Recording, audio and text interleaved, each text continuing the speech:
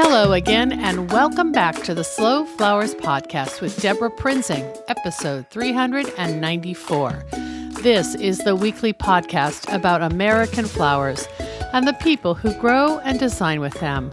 It's all about making a conscious choice, and I invite you to join the conversation and the creative community as we discuss the vital topics of saving our domestic flower farms and supporting a floral industry that relies on a safe, seasonal, and local supply of flowers and foliage. This podcast is brought to you by slowflowers.com, the free nationwide online directory to florists, shops, and studios who design with American-grown flowers, and to the farms that grow those blooms. It's the conscious choice for buying and sending flowers. And thank you to our lead sponsor, Florist Review Magazine. I'm delighted to serve as contributing editor for Slow Flowers Journal, found in the pages of Florist Review. It's the leading trade magazine in the floral industry and the only independent periodical for the retail, wholesale, and supplier market. Take advantage of the special subscription offer for members of the Slow Flowers community at deborahprinzing.com, where you can also find the show notes for today's episode 394. Our first sponsor spotlight today goes to Northwest Green Panels. Based in Madras, Oregon, Northwest Green Panels designs and constructs a wide array of wood-framed greenhouses, offering versatility, style, and durability. Their greenhouses are 100% Oregon-made using twin-wall polycarbonate, manufactured in Wisconsin, and making Northwest Green Panel structures a great value for your backyard. The 8x8-foot modern slant greenhouse has become the essential hub of my cutting garden. Check out photos of my greenhouse in today's show notes or visit northwestgreenpanels.com to see more. A few weeks ago, I traveled to the charming town of Burlington, Vermont, located on Lake Champlain with beautiful views of the Adirondack Mountains in the distance. Green Mountain Florist Supply hosted me, along with Susan McCleary of Passion Flower, to teach for their spring education series. Owners Tom and Kim Jennings and their amazing staff made sure we had not only a wonderful time, but a perfect environment for lecturing and teaching. But let me back up and first tell you how I got there. I believe in serendipity and connections, and this story is a perfect example of that. My trip to Burlington began in 2017 when Holly Chappell invited me to teach creative writing for florists at her second Flower Stock Festival. There I met Vermont-based florist Jason Munn of Jason Munn Design, one of those quietly talented guys who gets things done and anticipates everyone's needs before they know them. Jason's presence definitely supported Holly and all the thousands of tiny moving parts of the flower stock machine. And yet he had time to chat, and we got to know one another. Last October, when I returned to teach at Flower Stock again, Jason and I reconnected in person again, and he mentioned wanting me to come to Vermont for the workshop series he coordinates for Green Mountain Florist Supply. So it happened, and the visit was a delightful experience. When I arrived at Green Mountain, I was warmly welcomed by Tom Jennings and the team of professionals who work with him. They set up a beautiful teaching space where I gave a morning presentation. Basically, I told the story of Slow Flowers. And Bailey Hale of nearby Ardelia Farm followed with a presentation including his story and insights about flower farming in Vermont. As a bonus, I was invited to design with a vase full of perfectly formed white ranunculus straight from Bailey's winter greenhouse, and I was able to demonstrate a large arrangement of all American-grown floral elements with those ranunculus at the center. Once we had devoured a delicious catered lunch seated among the showroom displays, our group reconvened, and Tom kicked off the afternoon with a presentation on flower sourcing behind the scenes. He and his team unveiled an illustrated timeline of special events and wedding flower ordering using a 15-foot-long scroll of paper with drawings by Peter Baldor, the company's road supply sales manager. As it turns out, Peter is also a humorist and cartoonist known as Baldy, and I've added a link to his In the Hothouse web series in our show notes. Check out his quirky plant-focused worldview through those hand-drawn scenes. After our interlude with Tom, we jumped right ahead to a 3.5-hour afternoon devoted to creative writing for florists, flower farmers, and farmer florists, basically the Slow Flowers Creative Workshop. What a fabulous group of willing participants. I loved meeting such wonderful women, each of whom brought her unique point of view to writing about flowers, color palettes, personal stories, and floral design. I hope to share some of their pieces in a future post, so keep an eye out for that. Suffice it to say, we had a rewarding day together. The following day, Susan McCleary taught her distinct bouquet design techniques and floral wearables, and I was able to watch a good portion of her morning session before I had to head to the airport. My visit to Vermont was not complete without me asking Tom Jennings to sit down and record an interview for this podcast. Established wholesale florists are in a unique position these days. They are juggling customer demands to bring the world of flowers to their doorstep, while also responding to increasing requests for seasonal, locally grown options. I value Tom's perspective, and I know you'll learn a lot from this conversation. Here's more about Green Mountain Florist Supply. Serving floral professionals in Vermont, New York, New Hampshire, and beyond, Green Mountain is Vermont's premier provider of wholesale cut flowers and floral supplies. The company opened its doors in 1982 in Middlesex, Vermont, under the astute leadership of Tom's parents, Charles and Sue Jennings, who saw the need for a first-rate flower supplier in the region. After graduating from Middlebury College, Tom joined the budding new business in 1983, and he assumed ownership in 1997. Since then, Tom has continued his parents' commitment to superior service and long-term relationships, values that still guide them today. As a floral industry expert, Tom and his outstanding team of floral professionals create a unique wholesale experience like no other, with locations in Middlesex and South Burlington and scheduled delivery routes that extend throughout the three-state region. Green Mountain brings the freshest products right to customers' doors. At the South Burlington showroom where I taught, wholesale shoppers can choose from the latest floral supplies and home decor. Artfully arranged each season, the environment serves as an ideal setting for educational opportunities and hands-on workshops like ours. Green Mountain's mobile showroom brings hard goods, tools, and floral supplies to those customers who can't make it to either wholesale branch for their floral needs. I'll share photos from my visit in today's show notes at deborahprinzing.com for episode 394, including a link to the weekly Cooler Tour that Green Mountain posts for long-distance floral customers to view availability. Let's get started.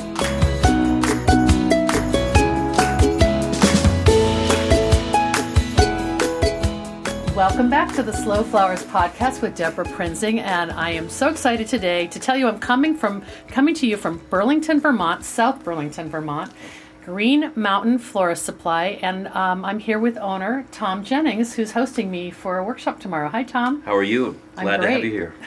I'm super impressed. I've had the full meal deal tour, and this is a really remarkable place, and thanks for inviting me. You're very welcome. Tom, give us a snapshot of Green Mountain Florist Supply and where you are geographically and just sort of in the industry. We're obviously in Vermont. Our range is basically New York State, New Hampshire, a little bit of Maine, and mostly Vermont. We've been, this has been since 1982 we started the business. And my mother and father were started this business, and I came along to help them for a year. Yeah? Well, how did that work out? I've been fired 52 times working in a family business. Well, you were just like still a college student when you started, I told right? them I'd give them a year. Mm-hmm. And slowly kind of fell in love with the flower business. And to this day, I love cutting flowers. I love seeing farms. I love new varieties, researching new varieties. You tour a lot. Yeah. Try to tour as much as we can, but do a lot on the internet now. So, yeah. This place is really remarkable in that it's flower centric and product centric. Like you've got all the hard goods that everybody wants to. So, can you kind of talk about how you've obviously the business has evolved, but how it's composed of what pieces you touch? Well, we try to be one-stop shop for everybody. Being in Vermont, it's not easy to ship things in and out. Flowers don't ship here easily. You're kind of at the end of the universe here, aren't you? A lot of overnight services don't get here overnight. Wow. A lot of airlines don't get here overnight. So we basically we bring in probably 90% of what we sell here, we buy on speculation. So really? we research a lot of especially the hard goods. We have a good crew of customers who give us ideas what to buy, what to be looking for. upcoming wedding ideas. We bring stuff in. We bring in different varieties of, from different vendors. And when we get to the flower end of it, we listen a lot to the customers. We research a lot of different farms. We're buying a lot out of Holland now, which we haven't for years. You have product here from Holland, from Japan, obviously from South America, but all across the U.S. as well. And we buy a lot out of California. I was mentioning to you earlier, we used to go to California at least once a year and travel from San Francisco to San Diego and just visit farms. And but we also buy a lot of local farms in the summer. Our growing season's a little hard here in Vermont. Yeah, there's the lake is frozen, by the way, right? 34 inches of ice. Wow. It's March. Lake Champlain. Yeah, it's a sight to behold. Like, it's beautiful. You could drive a truck across that, right? You can. Wow. And it's it's challenging for the local farmers. There's some really great ones that are around now. We've been working with different farms since we opened. Mm-hmm. And some of these guys would come to me in June with daffodils, and I'm saying, sorry, season's gone. And next year they started growing woody shrub things and different types of lilacs and different types of peonies. And so they've grown, they've evolved too. And they've responded to what you've asked for. Yes. Wow. So you're actually geographically kind of the only game in town for wholesale within I don't know, Albany, hundreds and hundreds of miles. Manchester, New Hampshire, Albany are sort of the competition. So 150 miles, and it's, but it's a lot. We have 14 trucks on the road pretty much every day. Some of our stops are 30, 40 miles between stops. Our routes go out 2.5 hours one way and then work back. Wow. So it's a lot of driving. Yeah. You're a transportation company, basically. That's what we do. Yep.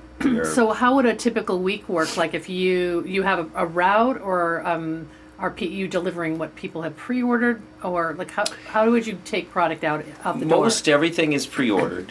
We do a pretty neat thing with usually every Tuesday morning we do cooler tours, and it's a live tour inside the cooler. I do it in both stores, so customers will watch that cooler tour.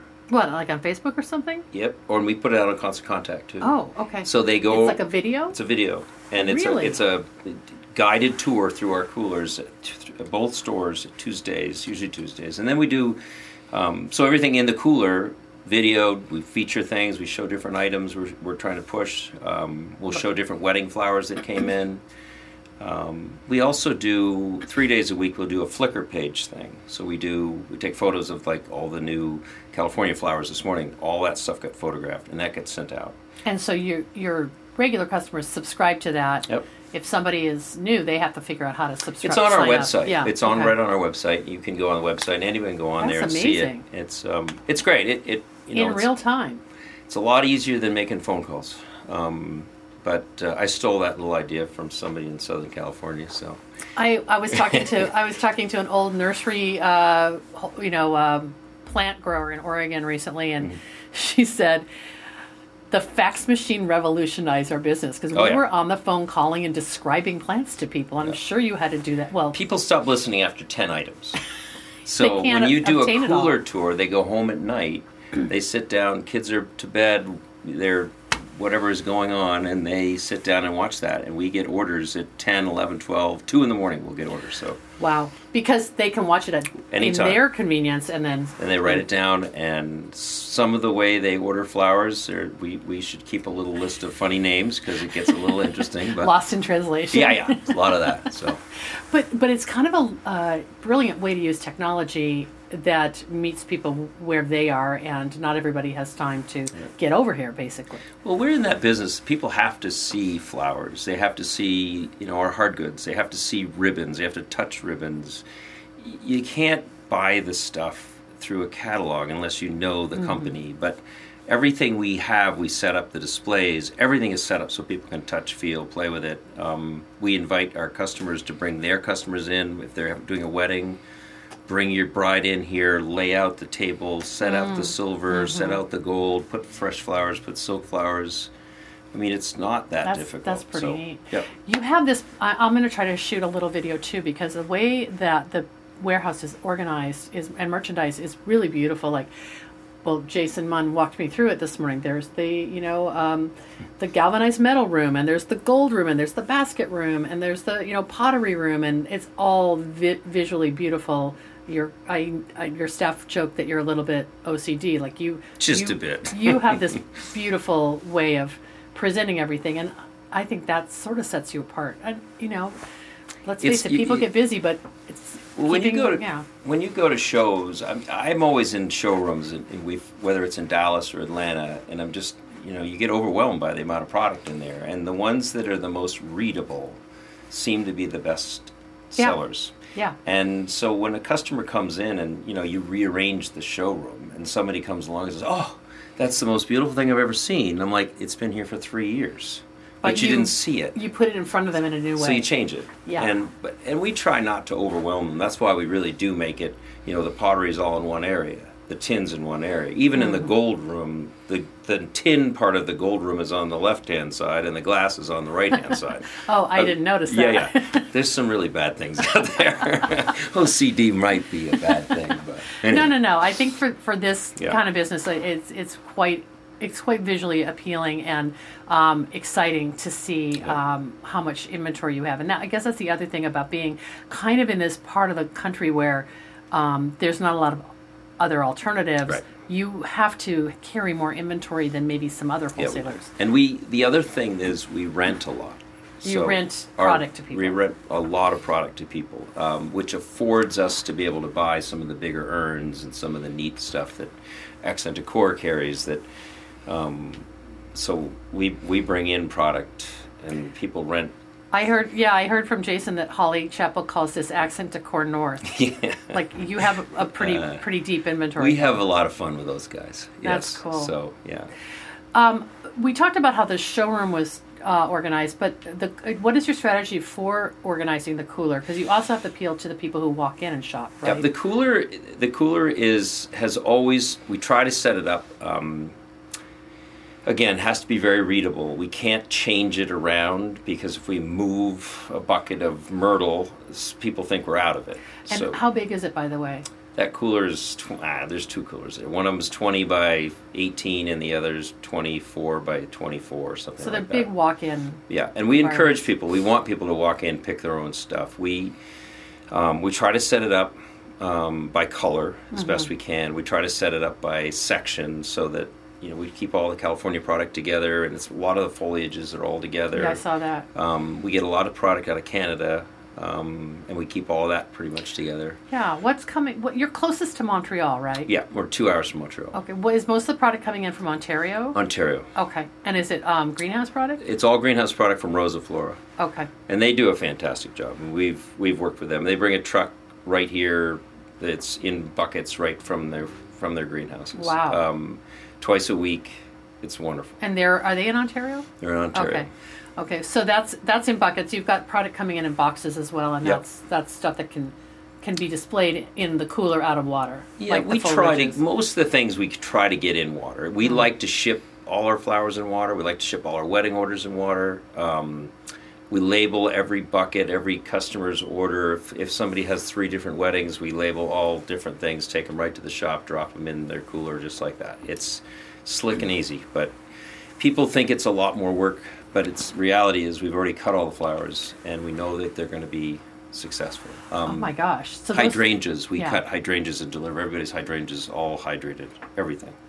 So the trucks go on routes kind of like a spoke out of the hub of this wheel, right? Correct. Where are you going from Burlington, Vermont? The farthest we go south out of this store is Saratoga. Which is, a couple hours away? 2.5 hours. Okay. We'll go west. We're going further and further west, sort of unfortunately, because there's a lot of driving between stops out that way. What is west of Burlington? West is like Malone, New York, Potsdam, New York. So upstate New York. Upstate New York. Mm-hmm. The other store handles sort of southern Vermont, New Hampshire, New London, New Hampshire, a little bit south of that. We are now starting into Maine from there. And this is Middlesex? Middlesex. Okay, and that's your second. That was your original. That was location. the original store. Yeah, okay. That was, we started that in there in 1982, and then But we just started out into Maine. We've been picking up a lot of wedding shops there, which has been great. So Wow. it's a lot. There's another long drive, but this is what the business is nowadays. We don't have people driving, like the Boston Flower Exchange. They come to Burlington. They're 2 hours away. It's a lot easier for them to drive there. We were talking a little bit earlier. We're kind of jumping all over, but I want to make Yeah. sure I get this in. Boston had a vibrant wholesale Yes. market with Still a does. lot of vendors under one roof, right? Correct. So it still does, but it has changed. They've spread out. The Okay. vendors have spread out. Okay. They've changed the market itself. The old Albany Street market is gone, and they've moved to Chelsea. And Is it because of real estate development, or? Yep. Okay. Yep. So it kind of got a little bit decentralized. Correct. Okay. So does that cause opportunity for you then? I think so. I mean, we try to accommodate those people that were driving to the market. But the market in Boston was a special place. I mean, we started by going there 3 days a week, and if you didn't get it at one booth, you get it at the next booth. Oh, The you difference must miss it. is that I have to be all the booths together here. I can't not have something that they can just go next door. You have and to have the basic and the luxury all under one roof. every bit of it. Yeah. Every bit of But the fact that you said 90% of what you have is basically it. on Every week. spec, Every week. you have to do a lot of analysis and forecasting. I've been doing this a long Yeah, I time. know. I don't think about it anymore. Like you just in your gut, you know what will Yeah. sell in March, and you'll get this. I will order my entire Valentine's Day list of flowers 2 days after Valentine's Day for the next year, No way. and I do it every year. Wow. And Wow. And how far off are you? I mean, I'm sure you have a little shrink. Very, very little. Wow. Very That's- little. And That's precise. Well, it's our industry is very predictable. As I've said to everybody, the prices haven't changed in our business for 30 years. That's the sucky part. It is. Yeah. And everything's changed. Whereas- Phone systems, everybody's got computers, cell phones, leasing vehicles, but the cost of a flower hasn't changed. And so the transportation's messed things up a lot. That's a big challenge for everybody in this industry, especially the amount of product we bring in. The trucking is a huge part of our business. It's on two sides. It's ordering and receiving the product. That's someone else is transporting it, Correct. but it's creating cost for Correct. you. And the other is you delivering it out, right? And it is one of the things that when we work with some of the smaller farms and local farms, Mm-hmm. that's one of the things is it's the transportation. There's some local people that have become very professional about the way they ship. They show up here with trucks. Everything's sleeved properly, bunched properly, ready for us to yeah, sell. you showed me that one availability list was beautiful. It's wonderful. It's wonderful. And we try to encourage people to do that because I don't want to be their packing house, shipping house. I mean, I will work with every single one of these people. And I think I was telling you earlier, I'll actually keep a list of all the local growers so that if our customers come along and are needing some special bunch of hellebores or a special ranunculus or a zinnia, we have a list of people that we can send them to. A lot of times we'll pick the stuff up for them because we're all over the state. Oh my But, gosh, that's a special service. It all works. I mean, we're all part of it up here. So Well, I have a couple questions Yep. relating to working with local farms that you've kind of raised. One is, why would you send a flower shop or a wedding and event florist to a farm as opposed to bringing it in from that farm? Is it just that the quantity is so small or the margins aren't there? there's a combination. A lot of it is, I mean, I'm sort of a firm believer in that, there's a bride out there that wanted to get some flower for her wedding. And who am I to say no? Just because you don't stock it. Just because I don't stock it. Yeah. And in a lot of cases, I mean, most wholesalers cost more money for me to bring in one or two bunches from either my source or somebody else. And I for see. me to pick up... Versus like a case. Right? Yeah, I mean, these are customers for life. Yeah. I'm not trying to make a buck on every single one of these deals, and that's sort of the way we all work Yeah. it here. And that customer primarily is your florist, yeah, basically. these are people that they're going to need me in January when there's no local flowers being grown. Right. So Okay, so you're sort of seeing it as almost like a value add customer yeah, service. Yeah. Yeah. And then my other question, first of all, I think that's amazing that you have a list of local farms. But if someone only needs one bunch of Queen Red Lime Zinnia, you can tell them who's got it. Correct. That it'll cost you. They can't afford what you'd have to charge them. The amount of time, the amount of damage that if I try to buy that in from someplace, and again, some of the overnight services they're not going to get here, right? I mean, and there's some of these growers, these local growers are growing amazing things, and if I can get 20 bunches of something from them, great. But when I can get 17 stems, it doesn't do me any good. So right. Well, that sort of leads me to my second question, because I think there's a lot of conversation going on out on social media in the slow flowers world and among, micro farms and farmer florists and florists who want to buy local. And that is, like, how can I get my wholesaler to carry more local product? And I feel like maybe that has to start with the farmer working within the parameters of the wholesaler. And what advice would you give to farmers? The farmers need to have it ready to be sold at the wholesale level. So that takes some homework just to figure that out. Whether it needs to be packaged in 10 stems, the number of buds that are in a stem, the cut stage of that, whether it's sleeved, how it's banded. So all this post-harvest stuff. All post-harvest stuff. What it's treated in, exactly. I mean, because once that product gets transferred to me, I'm responsible for it to live. Yeah. And if it dies, it's a credit. Right. And I go back to the farmer and say credit, and that doesn't always work out. That hurts, yeah. So you eat it then. We want to make sure that, and we have several farms in Vermont that have gone to endless steps to help set up sleeves, pack things in bunches, 10 stem bunches, put it in a bucket with 10 bunches, put all the same color in a bunch.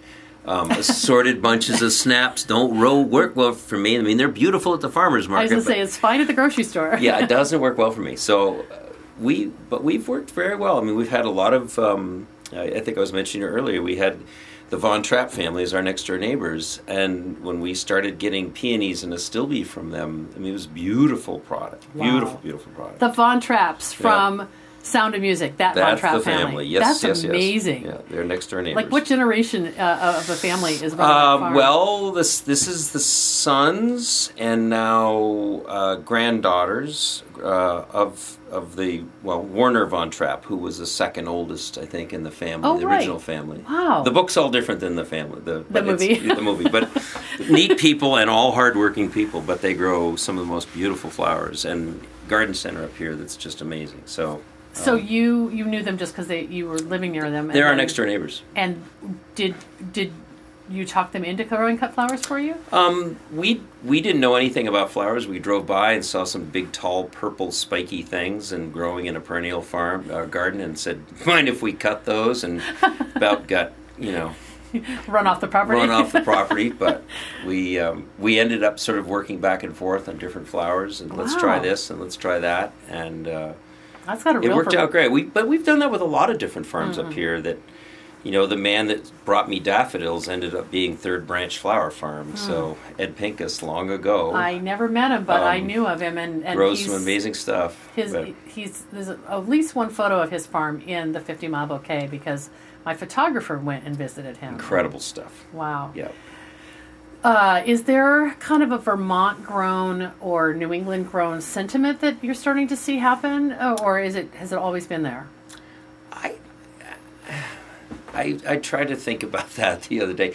I have a very small... Let me just stop and say, we're in the town that has more local brew pubs per capita than anywhere else in the state. So local beer is popular here. Local beer is very popular, but we're a very hypocritical state, I will say, because it doesn't translate to every other category. I always say there's like a 7% club, and there's a 7% club that might get that want to go and buy the local products, but I don't know how many of my customers really understand. They think, where do the flowers come from? They come from Green Mountain, and they don't know where else they come from. Right? No, I don't disagree. I think that's about as far as people are thinking. And whether we need to do a little better education there, we try on our price sheet to identify Vermont products. In the summer, we try to have a section that's Vermont products and all grown, or New York State. I'm sure it's really the best product you've ever seen. Well, that's local. There's a local grower, 2 local growers in New York State. We have a new one that's over there that is growing 7 or 8 varieties of basil, and I can't wait for the summer to be able to buy that because basil, mint, all those products that we love to have local stuff. Yeah. We get Astilbe out of New Hampshire. Anemones we get out of New Hampshire. We try. Who's ever growing neat stuff like that does package it correctly, we're going to buy it that way. I consider that local, by the way, because that's like the super regional, Yep. Yeah. One of our customers grows the most amazing Lisianthus and sweet peas. Just in Vermont, growing these things, it's crazy. But they grow incredible, and ranunculus too. Yeah. So it's hard enough with the winters here to get anything growing. So they are hats off to them. Yeah. And it's the old days of just having sunflowers. Now we get these amazing dahlias, thankfully, because we have such a hard time with dahlias from anywhere, but.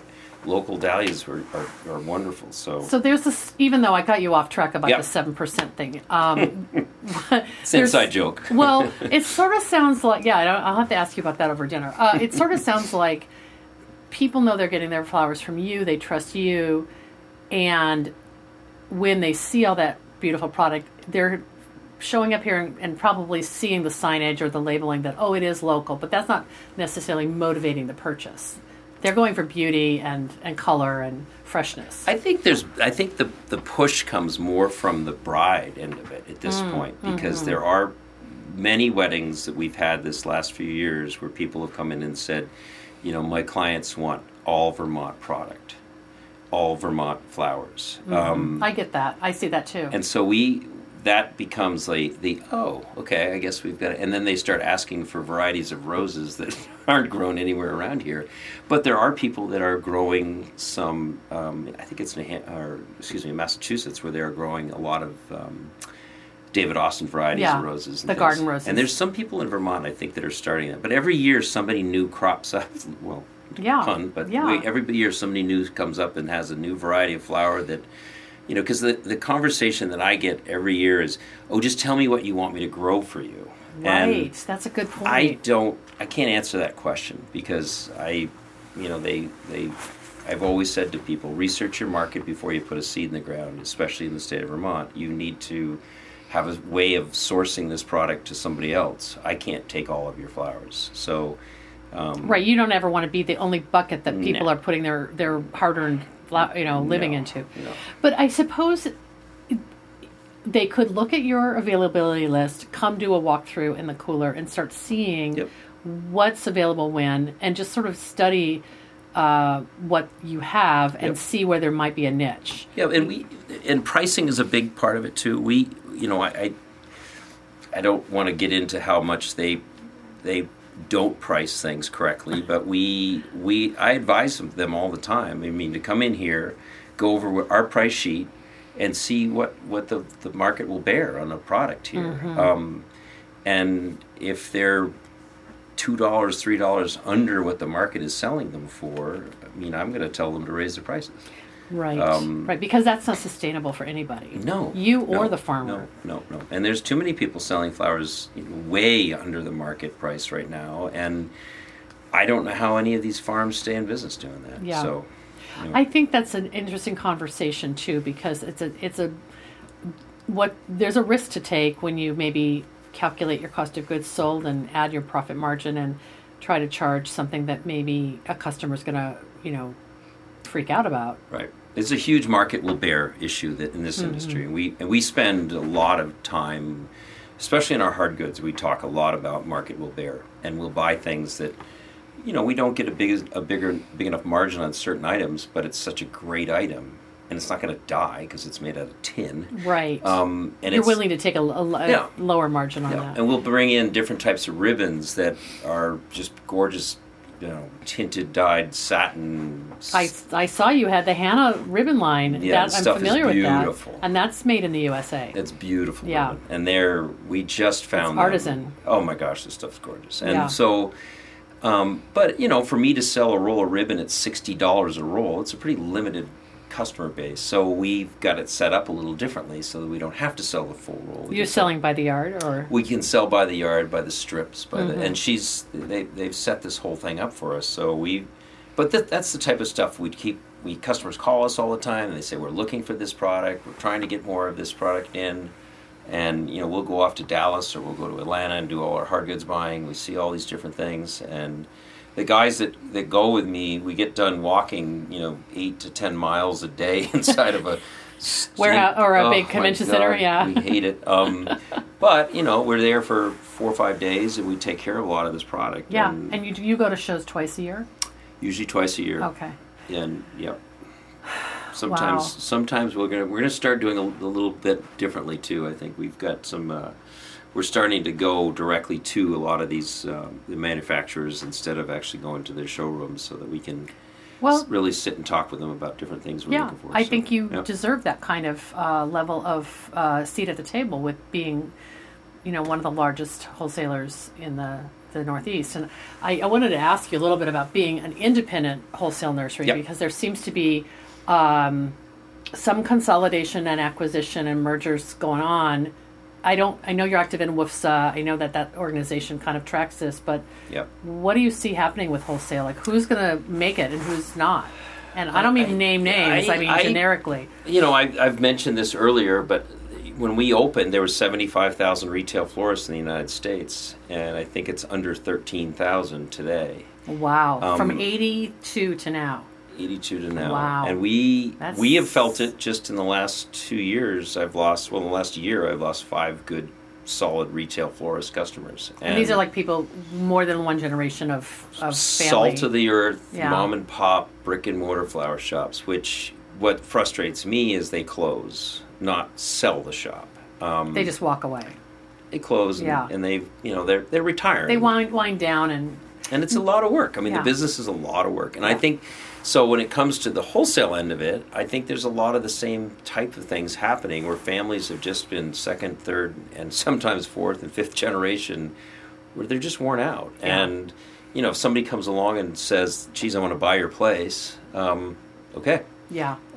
Especially if there's not a succession plan for the next generation, right? But the difference for me and a lot of the people that are good friends of mine in the wholesale industry is it's a level of work. You can't replace the work by consolidating and having smarter people running your computer systems and things. You still have to deal with cutting flowers, selling flowers, boxing flowers, trucking, unloading trucks. Yeah.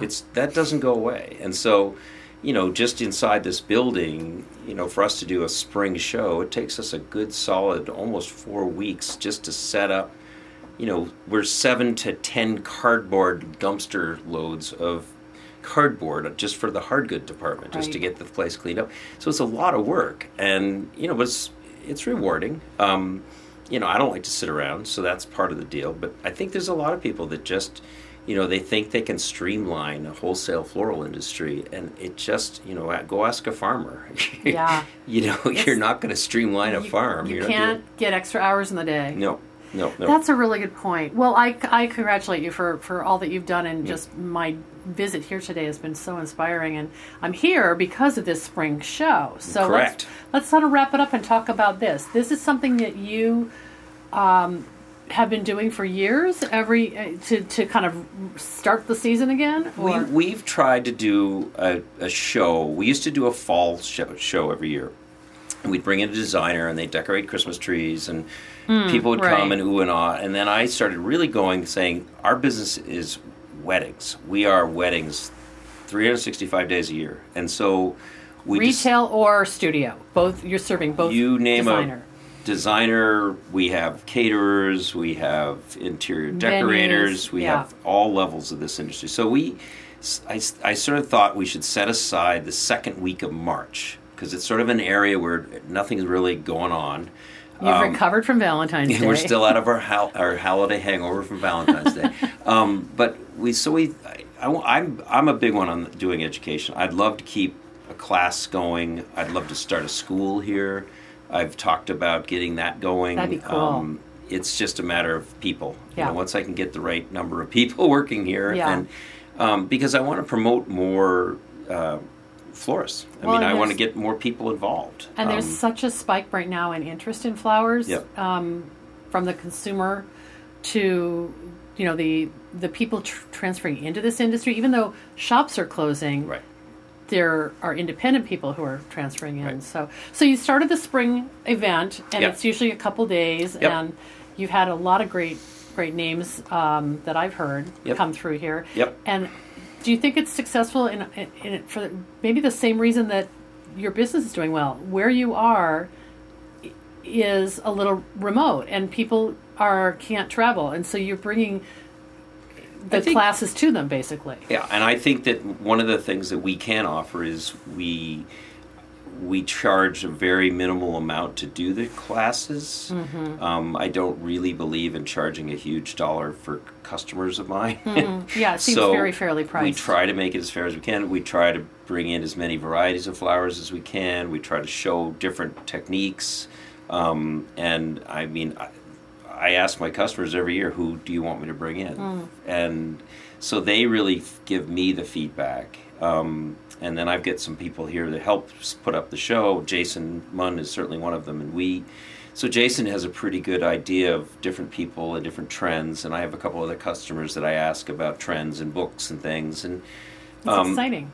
Yeah, we need to get it going a little earlier in the year. Well, I mean, as far as selecting people and getting organized, but we're kind of busy. Yeah, with you should do it like Valentine's Day when you order your roses 2 days later. If I were in charge, it would be that way.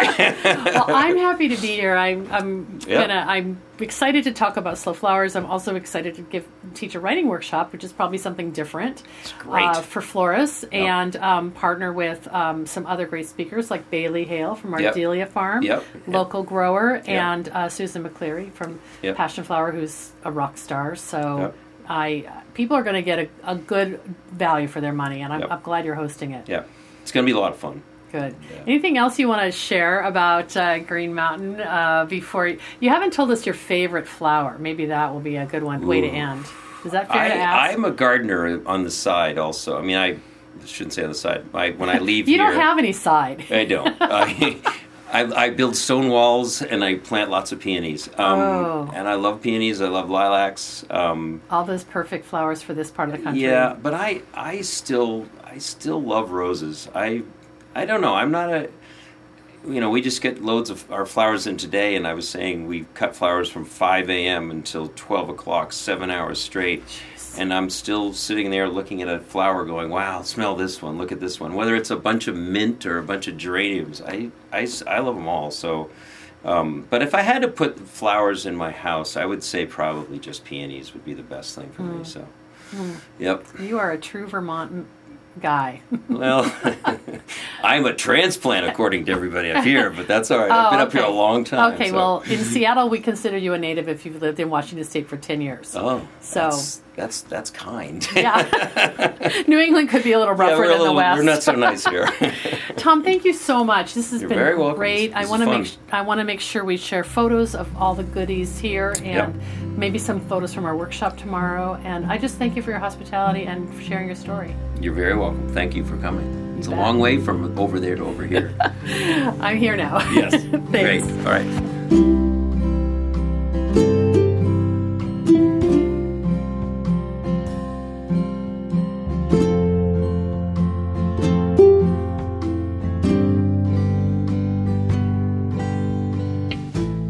Thanks so much for joining me today. Last week, we announced a giveaway of Andrew Mefford's new book, The Organic No-Till Farming Revolution. And we've drawn one winner from all who posted comments in the show notes by last Saturday. I love reading everyone's comments about the best tips they learned from my interview with Andrew. And our winner is Melissa Garcia Perry of Howland Whistle Flower Farm, who commented, "This is so timely. I listened to this podcast while tackling our new acreage. Bumping up from super small urban flower growing to acreage is full of challenges and has me questioning my methodologies. I want this land to be no-till, but there are so many other growers around me telling me this is a fantasy." Andrew's best tip for me was witnessing for himself how the absolute pro growers at Bear Mountain Farm simply covered sunflower beds, stalks and all, with tarps and let their ground peeps do the work. Yes, I can do that. Well, congratulations, Melissa. We'll get your address over to New Society Publishers so they can send you a copy of Andrew's book. And thanks to all who commented and entered. Don't forget that Andrew has generously created a coupon code with the word SLOW, S-L-O-W, which you can use for 20% off on your purchases or subscriptions at Growing for Market. Follow our link in today's show notes to take advantage. Our next sponsor spotlight today goes to the Seattle Wholesale Growers Market, a farmer-owned cooperative committed to providing the very best the Pacific Northwest has to offer in cut flowers, foliage, and plants. The Growers Market's mission is to foster a vibrant marketplace that sustains local flower farms and provides top-quality products and services to the local floral industry. Visit them at seattlewholesalegrowersmarket.com. Hey, I was hoping to continue our 50 States of Slow Flowers series today with Hawaii, but I was unable to entice anyone to join me on this episode, so we have another bonus for you. I've had our most active Hawaii members on the podcast in the past. You can follow a link to my interview with Allison Higgins of Grace Flowers Hawaii in Honoka'a on the Big Island. Allison has a lot of great stories about local flowers and the floral business of destination weddings. You'll want to hear it if you missed the original air date. We need more active members, growers, and floral designers in Hawaii, so help us spread the word. Next week, I promise, we will hear from another state voice. We have 4 I states coming up: Idaho, Illinois, Indiana, and Iowa, so that will bring us through the month of April. And one more announcement for ASCFG members or prospective members. The organization's popular mentorship program continues for the 2020-2021 seasons. And if you've been thinking about applying to serve as a flower farming mentor or to be considered as a mentee, take note of the March 31st deadline. To learn more, you can listen to our past interview with ASCFG mentors and mentees from episode 295, which we recorded in 2017. I'll share a link in today's show notes. This is an incredible opportunity, and the deadline is quickly approaching. Thank you so much for joining me on this Slow Flowers journey as I seek new and inspiring voices, people with passion, heart, commitment, and expertise to share with you. I hope today's episode gave you at least one inspiring insight or tip to apply to your floral enterprise. What you gain will be multiplied as you pay it forward and help someone else. Truly, we have a vital and vibrant community of flower farmers and floral designers who together define the Slow Flowers movement. As our cause gains more supporters and more passionate participants who believe in the importance of the American cut flower industry, the momentum is contagious. I know you feel it too. I value your support and invite you to show your thanks with a donation to support my ongoing advocacy, education, and outreach activities. You can find the donate button in the column to the right at deborahprinzing.com.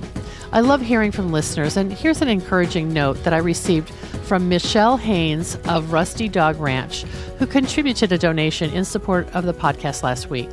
Michelle wrote, "Deborah, thank you for your wonderful podcast. I am at the very beginning stages of setting up a cut flower farm and native plant habitat here in rural North Texas. I've created beds and planted seeds in between my day job, and I have no idea what I'm doing, but I'm trying not to overthink it.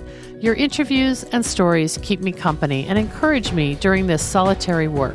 Every time I hear the name of a flower, one that's contained in one of my seed packets, I think, well, they did it, so why can't I?" I love that. Right on. And keep it going, Michelle. Our final sponsor spotlight today goes to Syndicate Sales, an American manufacturer of vases and accessories for the professional florist. Look for the American flag icon to find Syndicate's USA-made products and join the Syndicate Stars loyalty program at syndicatesales.com. The Slow Flowers Summit is coming up soon on July 1st and 2nd in St. Paul, Minnesota. More than half of the registration slots have been grabbed, so don't miss this opportunity to join with Slow Flowers thinkers and doers in person. One of our past speakers dubbed the summit a floral mind meld, and I love that concept. Come and be part of the incredible and uplifting experience. You can make your way to slowflowerssummit.com to learn all about the many opportunities to join us, from flower farm tours and dinner on a flower farm to business and branding presentations to interactive and inspiring design sessions, all created to serve you. Subscribe to Summit news and updates at slowflowerssummit.com. We have several new interviews and Q&As with speakers, so you'll want to check that out under the blog at this website. The Slow Flowers podcast has been downloaded more than 428,000 times by listeners like you. Thank you for listening, commenting, and sharing. It means so much. Thank you all. I'm Deborah Prinzing, host and producer of the Slow Flowers podcast. Next week, you're invited to join me in putting more American-grown flowers on the table, one vase at a time. I met a man last week, Scott Bedbury, who is the creator of the famous Nike Just Do It campaign. When he heard my slogan, putting more American-grown flowers on the table, one vase at a time, he gave it a wholehearted approval. But he suggested I add a few other bits to the slogan, such as putting more American-grown flowers on the table, one vase, one stem, one flower at a time. So I like that. If you like what you hear, please consider logging onto iTunes, posting a listener review, and sharing with others. The content and opinions expressed here are either mine alone or those of my guests alone, independent of any podcast sponsor or other person, company, or organization. The Slow Flowers podcast is engineered and edited by Andrew Brenlin. Learn more about his work at soundbodymovement.com.